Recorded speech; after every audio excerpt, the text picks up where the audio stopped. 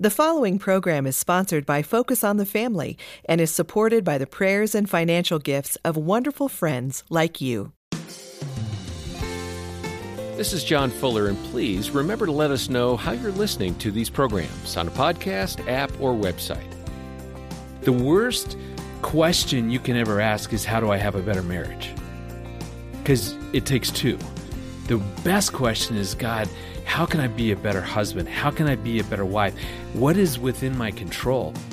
That's Dr. Greg Smalley, and he joins us today on Focus on the Family, along with his co-author, Bob Paul, and I'm John Fuller, along with your host, Focus President Jim Daly. John, I've said it many times, but there is one thing that we are core about, and that's marriage. I mean, that's one of our core things. We want marriages to thrive. We want them to thrive in Christ, ideally. And we do place a high emphasis on the institution of marriage because we believe in it. We believe it's God's design for the family. And I know, hearing from the listeners and the viewers, they agree. I mean, that's why they're tuning in. They want to get some help. They want to have a better marriage. Jean and I want to do that. We're learning every day. Especially, it's so fun when I come home and I say, hey, Jean, I've got a great idea. Let's spend 10 minutes an evening together. And she'll say, who did you record with today? I thought I was wise, but I really get so much wisdom as you do, John, through listening to the guests that we have the privilege of interviewing. And that's going to be the same today. I'm excited to interview two of our colleagues. Yeah, Greg Smalley and Bob Paul join us. Greg is the Vice President of Marriage here at Focus on the Family and has been here a number of times. Bob heads up our Hope Restored Marriage Intensives, and we'll talk a little bit more about those as we go. Together, they have a book called 9 Lies That Will Destroy Your Marriage and the Truths That Will Save It and Set It Free. It's published by Focus on the Family, and of course, we have that here at focusonthefamily.com/broadcast. Greg and Bob, welcome to Focus. Hey, thank you. It's so good to be with you guys. You've been here a few times, Greg. Bob, this is your first time. First time on the broadcast. Yeah, it's so good to have you. And you're normally out in Missouri at Branson and helping couples every day, right? At Absolutely. Hope Restored. Absolutely there, and in Georgia and in Michigan. So I'm all over the place for Focus. Help us talk about Hope Restored. Just fill in what happens there. Couples arrive Sunday night typically. Yeah, it's a program that we have, as you know, for couples that are struggling. And generally in pretty severe crisis, they show up for our mainstay, which is our group program. They show up Sunday night, and then they're there through the day on Thursday, and they come often looking for a miracle. So this is like 35 plus hours of intensive counseling. Why does that work better than the 1 hour a month or 1 hour a week program? Oh, it's dramatically different. Why? You know, having done a lot of outpatient private practice work where they come in for an hour and then it's a week, what happens in that is, they show up for their session on a normal day, and it takes a little bit of time to kind of catch up. How you doing? How the week been? You kind of warm into it. Then by the time it's done, if it's an hour long, maybe you have 15 to 20 minutes to really dig deep. But then you really can't get too far into it because they're going to have to go back out and face their life. And if they walk out a raw nerve, how are they going to be able to manage? So you've got to contain it and hold it together.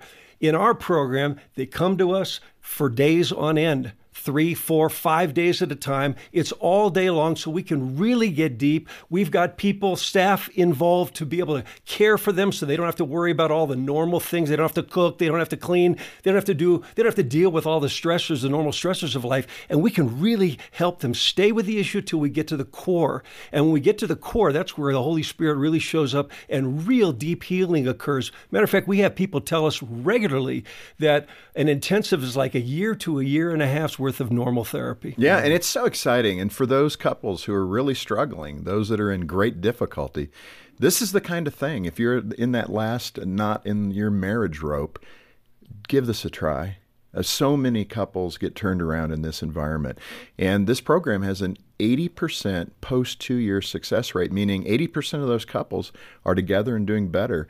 97% satisfaction rating that couples come and that the experience exceeds their expectations. 97%. And the bottom line is you'll go away healthier regardless of what happens in your marriage. You'll be a healthier person. But the best thing is that 80% factor. We are saving marriages each and every day, and my hat's off to both of you, Bob and Greg, for the great work that the team does there in Branson, up in Michigan, and also in Rome, Georgia. So well done.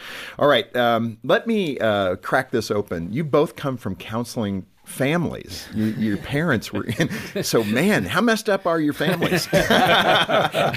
Very. Yeah.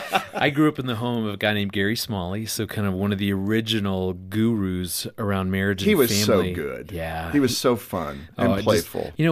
What I love is, and where for me the passion for marriage came from, is as a young boy kind of going to watch him. And I was enamored with him up on the stage in front of 1,000 people. I'm like, what is happening? Why is he up there? Why are they paying to hear him for what I have to do for free? But anyways, very confusing. But people would come up and they would, literally give me this big hug. Strangers would come up and hug me and say, thank you for sharing your dad. He saved our marriage. And that left such an impression. And as I got older, what really, though, stood out and why I wanted to follow in his footsteps is because everything that my dad talked about on stage, he really did live out. He wasn't perfect and we had issues, but I tell you, he really, really lived those things out. So it wasn't that, hey, this public persona of him up on stage is one person, and then at home it's a train wreck, a disaster. Thus, I don't want to have anything to do with God, with ministry. But that wasn't the case. And I was fortunate to have a dad who was consistent and real in who he was on stage as who he was at home. And that's so critical, especially for Christian leaders, for pastors, that what people see is what you are. Yeah. And I think anything other than that is hypocrisy, actually. So, Bob, how about your experience? You grew up in Southern California. Your mom and dad, I think, were in the counseling arena. Yeah, it's interesting, the similarities as we got together and started working together. How many years ago was that? It was 21 years ago. Yeah. It was interesting to see the similarities and the differences. Unlike Greg, my family was broken. My parents got divorced, I think, before I was a year old, which was a long time ago, and divorce was not normal in those days, not like today. I was kind of an oddball because I went every other weekend to my dad and my stepmom's house because both my parents remarried, and I grew up with two families that were relatively intact. No believers, though, in the bunch. I'm the only Christian in the whole bunch. And my dad and my stepmom, along the way, became therapists. And because of where we lived in West Los Angeles, they became therapists to the stars. I mean, it was, they were authors also, which was really interesting, and had best-selling books and did radio and television and so forth, but from a secular viewpoint. And as a young, impressionable boy, I was very impressed, kind of idolized my dad and my stepmom for the work they were doing to change people's lives. And what was really kind of interesting, and I see in hindsight how God kind of got hold of me and prepared me even before I knew him, in that I started having some normal teenage issues with my mother. And I would go to my father and my stepmother and I would complain about what was going on between, me and my mom. And they decided to help. So they started giving me books at like 13 that were psychology books, like a book called A Parent Effectiveness Training, which I devoured. And then if you could imagine how horrible this was. That's bad news. I read the book and then I take it to my mom and I say, Mom, you really need to read this. How'd that go down? She wasn't excited about that. But it's funny, years later, I was already married. I was thumbing through their bookshelf one day, and I found that book with a different book sleeve on it in the bookshelf. So I'm assuming she actually read it. But I kept reading those books, and it started really infiltrating my psyche, and I started learning to think psychologically. No idea that God was preparing me for this work. I really had no clue, but he was getting me to think differently. Well, and the reason for that question for both of you is just the foundation that God did lay in your lives. It's quite amazing that you were raised around it in terms of counseling other couples, and you saw it, you lived and breathed it as a child, and then quite amazingly, especially Greg, for you stepping in, your brother is also a counselor. Yeah. I mean, it's amazing. That's quite a quite a tradition that your dad left behind for you and your brother, your family, and your and sister. I'm so grateful for that legacy it's good. that he did leave. All right, let's turn to the book and talk about what you've discovered in your practices, etc. One is just marriage in general. When you look at the culture, there seems to be, because of the, I guess, the divorce rate and people's disillusionment with marriage, the culture generally is pulling back. You have some in the culture saying we need to do away with the nuclear family. I think it's crazy. I think it's the beginning of the problems in the culture that we don't have healthy, intact families. But what's your read of why the culture is pulling back from the institution of family? Where did the institution come from, and why is it under attack? God created marriage. So man did not. It was God's gift to us, and thus it's opposed. And so the evil one, Satan, hates marriage, hates what it stands for. And I really believe a big part of what's going on in our culture right now is that Satan is so committed to destroy marriage because he fears what our marriage could be. When you have a husband and wife together, figuring out how can we use this gift that God's given us to serve others, to love others, that is one of the most powerful forces on earth. And Satan knows that. And so he tries to create chaos. He wants couples to buy into lies that they start trying to live out that completely then destroys their marriage. And that's what Bob and I see when couples come in for an intensive. They've bought into lies. They want a great marriage. These lies, though, exist, these myths, and they don't get them there at all. And I really believe it's because Satan is trying to create that chaos because he fears what we could be. Okay, let's get to we're going to try to cover the 9 today and tomorrow. I don't know that we'll get to all 9, but if you miss any of the program, make sure you download it. John will give those details in a minute. But let's get to the first one. In fact, you share the story of Zach and Katie, who added to their wedding vows, and they lived happily ever after at their ceremony. That fairy tale idea, that's the first lie. So take a whack at it. It's interesting that that whole fairy tale view of marriage has so infiltrated our Western culture for sure. And the idea when you get married is you're hoping that, it starts once upon a time. And certainly the love that I have right now for my spouse has to be leading toward, and they all lived happily ever after. And happiness isn't a bad thing. I mean, frankly, I'm kind of partial to happy, and I prefer more than less. I'm convinced God wants us to be happy. But when you think that happiness is the key, that happiness is the goal, you are so set up because obviously God put us here on purpose with purpose. And there's a cosmic battle that's going on between good and evil. And happiness can't be the primary goal. There's a purpose bigger than happiness. Okay, but in that, where are we getting those signals? The media? How come, it's not bad to have a bar to be reaching for. I want a happy, joyful marriage. I think that's okay. Where does that break down to where it becomes a lie, Greg? The lie is that my end in mind is to feel happy versus when I think about my marriage, I think about Aaron and I on this grand adventure. We're on a journey. My goal isn't to be happy. My goal is to journey in this life with Aaron. Through all the valleys and the mountaintops. Through all of that. And because if my goal is happiness, then what happens when we're not happy? What happens when we're in pain and we're frustrated and something's going on? It's so confusing. As Bob said, then maybe it's me. Maybe she's the problem. Versus, I wouldn't go there. Yeah, I wouldn't say that out loud. I'm just in my mind. I'm thinking that.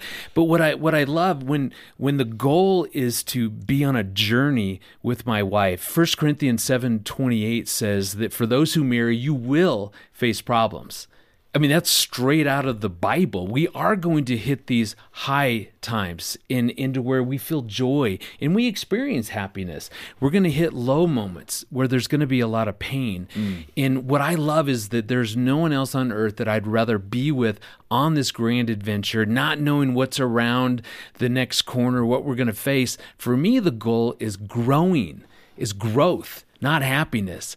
Well, we want to help you grow in your marriage, and one great way for you to do that would be to get a copy of this book, 9 Lies That Will Destroy Your Marriage, written by Bob Paul and Greg Smalley. We've got it at focusonthefamily.com/broadcast, or call 800, the letter A and the word family. All right, Bob, let me throw this one to you, and Greg, you can add on. The second lie, kind of the equation of marriage, and what does it mean? You mentioned that the typical wedding ceremony, which I'm laughing because Gene and I did this, which is the unity candle. It's beautiful. It makes sense. It's right out of Scripture. I think that, two shall become one, and we did it. We, had 2 individually lit candles. We lit the one candle, blew the other candles out together. It was beautiful. I have a tear in my eye. Yes, I'm glad. Why is that a lie, that the 2 shall become one? That's right out of Scripture. Yeah, that part's not a lie.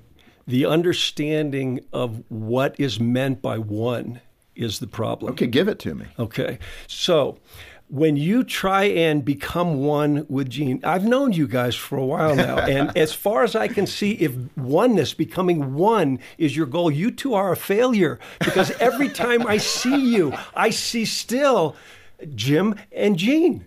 You're right. 2. You're not, and the problem attached is, at the hip. You're not the same. And one of the biggest problems is that because in English we use the word one to mean multiple things, in this case, to assume it means the number one, we're set up to fail. We can't become the same as one with our spouse. Oneness scripturally is meant to be unity. Oneness in spirit and purpose, not the same. And Bob, you had an example with you and your wife where vacations were sounded like a terrible thing, which is horrible. That your I vacation. love this example. Vacations, weddings. Here's a practical way you could work through this. Well, what happened? and it's because we are, John, fundamentally different. And after almost 40 years of marriage, we are still fundamentally different. So vacations were a common problem for us because my idea of the perfect vacation is hanging out on the beach, doing as close to nothing as I possibly can. Jenny is a pedal to the metal kind of gal. See everything, do everything. Everything. Okay, before we go on a trip, we have to go get the AAA guide and see where all the gems are between point A and point B, because the more we can do in that amount of time, the better. So good stewardship. Come on. Yeah, I end up at the end of a vacation feeling like I need a vacation from the vacation. I'm so exhausted. And Jenny goes stir crazy doing it my way. So we were trying to figure out a way to resolve this, and we prayerfully found a solution. Let's try this. And what we decided to do, and this is just one way to work through things, but it's where our differences became a blessing. We decided to try on a trip to Yellowstone and Grand Teton. We had a road trip for 3 weeks. It was day on, day off. Day on, day off. The day on, we packed as much in as we possibly can. The day off, we just chilled. And what we found, what was so fascinating, is that both of us can overdo our part to an extreme. And I can actually underdo to the point of boredom, and she can overdo to the point of exhaustion. This turned out to be the best vacation we've ever had. And we both ended up refreshed and excited. It was fabulous. Yeah, that's great. That's the way it should work. All right. A lot of these love lies seem to be laced with some truth. I think we're identifying that, which can make them kind of hard to distinguish. What we're talking about with unity and becoming one seems like the right thing. Hopefully people are understanding your definitions and what the concern is. The third love lie is all you need is love. I want to make sure I attribute that to the Beatles. I think they coined that phrase. But what makes that a lie? It sounds so good. All you need is love. Come on, Greg. Yeah. All you need is love. I think the problem is that when it's how people think and define love. So there's a big group of people that see love as all about that passion, that feeling that they experience, the emotional part of love. And then you've got another group that when they think about love, it's that decision. I mean, my father wrote, one of his best-selling books was Love is a Decision. So there's going to be times you don't feel love and you've got to make that decision. So you find it's kind of those two camps. It's either the focus is on the emotional feeling part of it or the commitment, the decision. And sadly, they completely miss the truth about love, which is God is love. We don't create love. God is love. And when we begin to understand that there's no part of love that I create and generate, it's not about a feeling. It's not just about a commitment. It's understanding that my job is actually to keep my heart open so that God, who is love, flows through me. That's one of the best things that we see happen in an intensive is couples begin to really understand that, okay, so maybe part of the problem is that how I view love. Like we get all the time, couples will come in and just say, well, I don't feel love anymore towards my spouse. And they think that's the end. Right. At that point. That's the end of their marriage because the love is gone. Right. And I'll tell you, the truth is, when I'm sitting in the therapist chair at that point, because I understand how love actually works, that's one of the least troubling things anybody can say to me. Because the only reason the love isn't there at that point, since God is love and it all comes from him, is that somehow the top door to their heart's closed, right, and the love is not able to come through. Because honestly, if we want to experience the fullness of love for our spouse, all we have to do is ask the Lord to let us see through his eyes and feel with his heart, and it will be there in abundance at that point. That's the golden nugget right there. I mean, that's what it's all about. Greg, you have a story, and sometimes these things can take on small steps. It doesn't have to be something gigantic, although that's good too. But you had a story about just making the bed. I mean, that seems so simple, but it really it ministered to Erin, your wife's heart. Yeah, my wife and I have had this ongoing argument over 20 years of marriage, which is why do we make a bed? I love the comedian. I'm with Erin. Yeah, I love the comedian Jim Gaffigan comparing making a bed to taking your shoes off and then tying them. It's like, why? I want to get back into the bed how I left it. And so we've just battled that, and I kind of finally went, if you want the bed made, go for it. That's your choice. Until she had a foot injury and was in a cast. And I walked into our bedroom, and I watched my precious wife in a cast hop around the perimeter of our bed trying to make it. And I said, okay, this is like sick. Like okay, seriously, you're going to injure yourself. It's a bed. Let it go. In the course of that discussion, really understanding why that was so important to her and how much that meant to have a bed made, I finally got it. Yeah. Watching you hop around this bed, I get how important this is. I said, from this day forward, I'm doing that. Let me turn the table a little. We're 4 guys sitting at this table, and I want to represent at least Gene, but maybe women listening as well. Because I think women in this perspective, this is tough for them because they believe I have to sacrifice who I am for the sake of my marriage and my husband. So let's put it in that context from a woman's perspective, that sense of sacrifice. I gave up my career for the family. I gave up this. Speak to the need to kind of put that in perspective, how God sees that and what's healthy and unhealthy. Well, I think giving generously is what sacrifice is about, but it's imperative that we recognize who we are in Christ and that for the gift to be of great value, what's being given must be of great value. So to see yourself as less than in any way actually cheapens the gift when you really get the fullness of who you are and how valuable you are. And then you take that and you invest sacrificially in somebody else. Now you've given something of great value, your time, your energy, your gifts, who you are. And it's imperative that when we sacrifice, when we give sacrificially, it's coming from a place of value, not a place of valuelessness. But let me press you a little bit. Okay. So at Hope Restored, you're seeing literally hundreds, thousands of couples. Yes. How do you prevent that root of bitterness from springing up? Well, we want everybody that comes to really get who they are in Christ. And we work hard for them to see this is not about you being less than. This is about you being fully who you were created to be. We're going to pause right there for this episode of Focus on the Family with Dr. Greg Smalley and Dr. Bob Paul as our guests. And there is more to come of this great conversation. I do hope you'll plan to join us next time. I really love the heart these men have for hurting marriages. They are fighting literally every day to help couples restore their relationships, and they are doing a great work. Mm-hmm. Every year we do survey work here at Focus to see how we're impacting families. I think it's really smart of us to know what direction we're going, and so we started doing this probably 10 years ago now, maybe 12 years ago now. And let me give you some of the results just over the last 12 months. That survey work has indicated that more than 440,000 marriages have been strengthened through Focus's broad efforts. And then 140,000 couples have been helped in a crisis to make significant progress towards saving their marriage. And then the most intensive part is those Hope Restored efforts. We had, just in 2022, 1,500 couples who came to those intensives. And of course, about 80% of those couples 2 years later are still married and doing better. And I am thrilled with the impact that we're having. And I'm thrilled that you are a part of it, praying for us and helping us financially. Yeah, there's a team effort here, and God has enabled us to have so many different resources. We have caring Christian counselors who can schedule a time to call you, to talk with you, to pray with you, and help you get to a path toward healing. Other resources, of course, are like the book we talked about today with Greg and Bob, 9 Lies That Will Destroy Your Marriage and the Truths That Will Save It and Set It Free.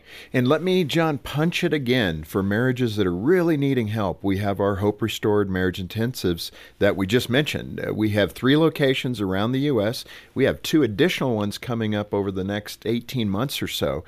But these efforts are really there for those marriages that are in a deep crisis. In fact, 97% of couples who attend say the experience was above their expectations. And the great news is, as I said, 80%, 2 years later, of those who attend, their marriages are still intact and they're doing better. One intensive participant wrote to share this message with us. Coming to Hope Restored was tough because we felt little hope. Divorce was on the table. Hate was in the air.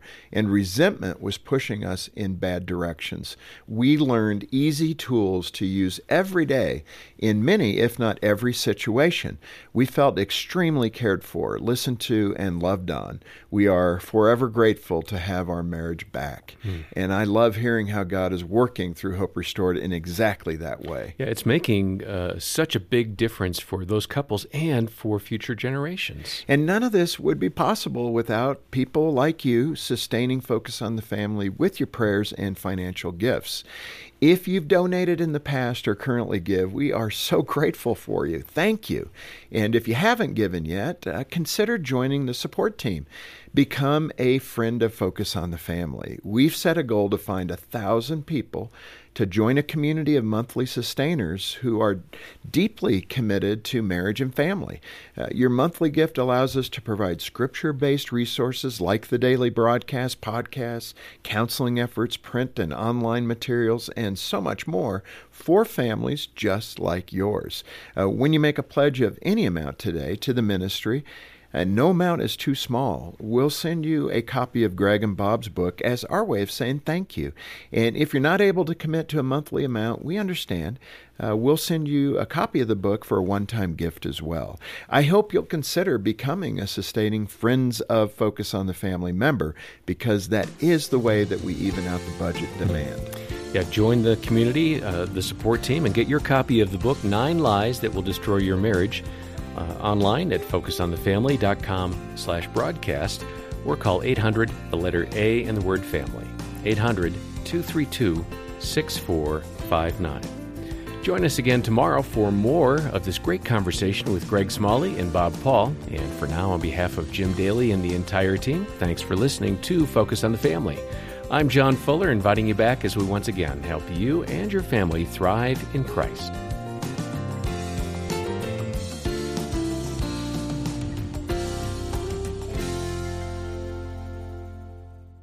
Lonnie and Kay's marriage was in trouble. They had grown apart and lost their love for each other. But then they got help from Focus counselors. I guess what I'd say is I cherish her now more than I did before, and I have a way that I can communicate to her that I did not have before. And Focus on the Family's given me that ability. I'm Jim Daly. Help us rescue more hurting couples like Lonnie and Kay. Become a monthly giver today at FocusOnTheFamily.com/joy.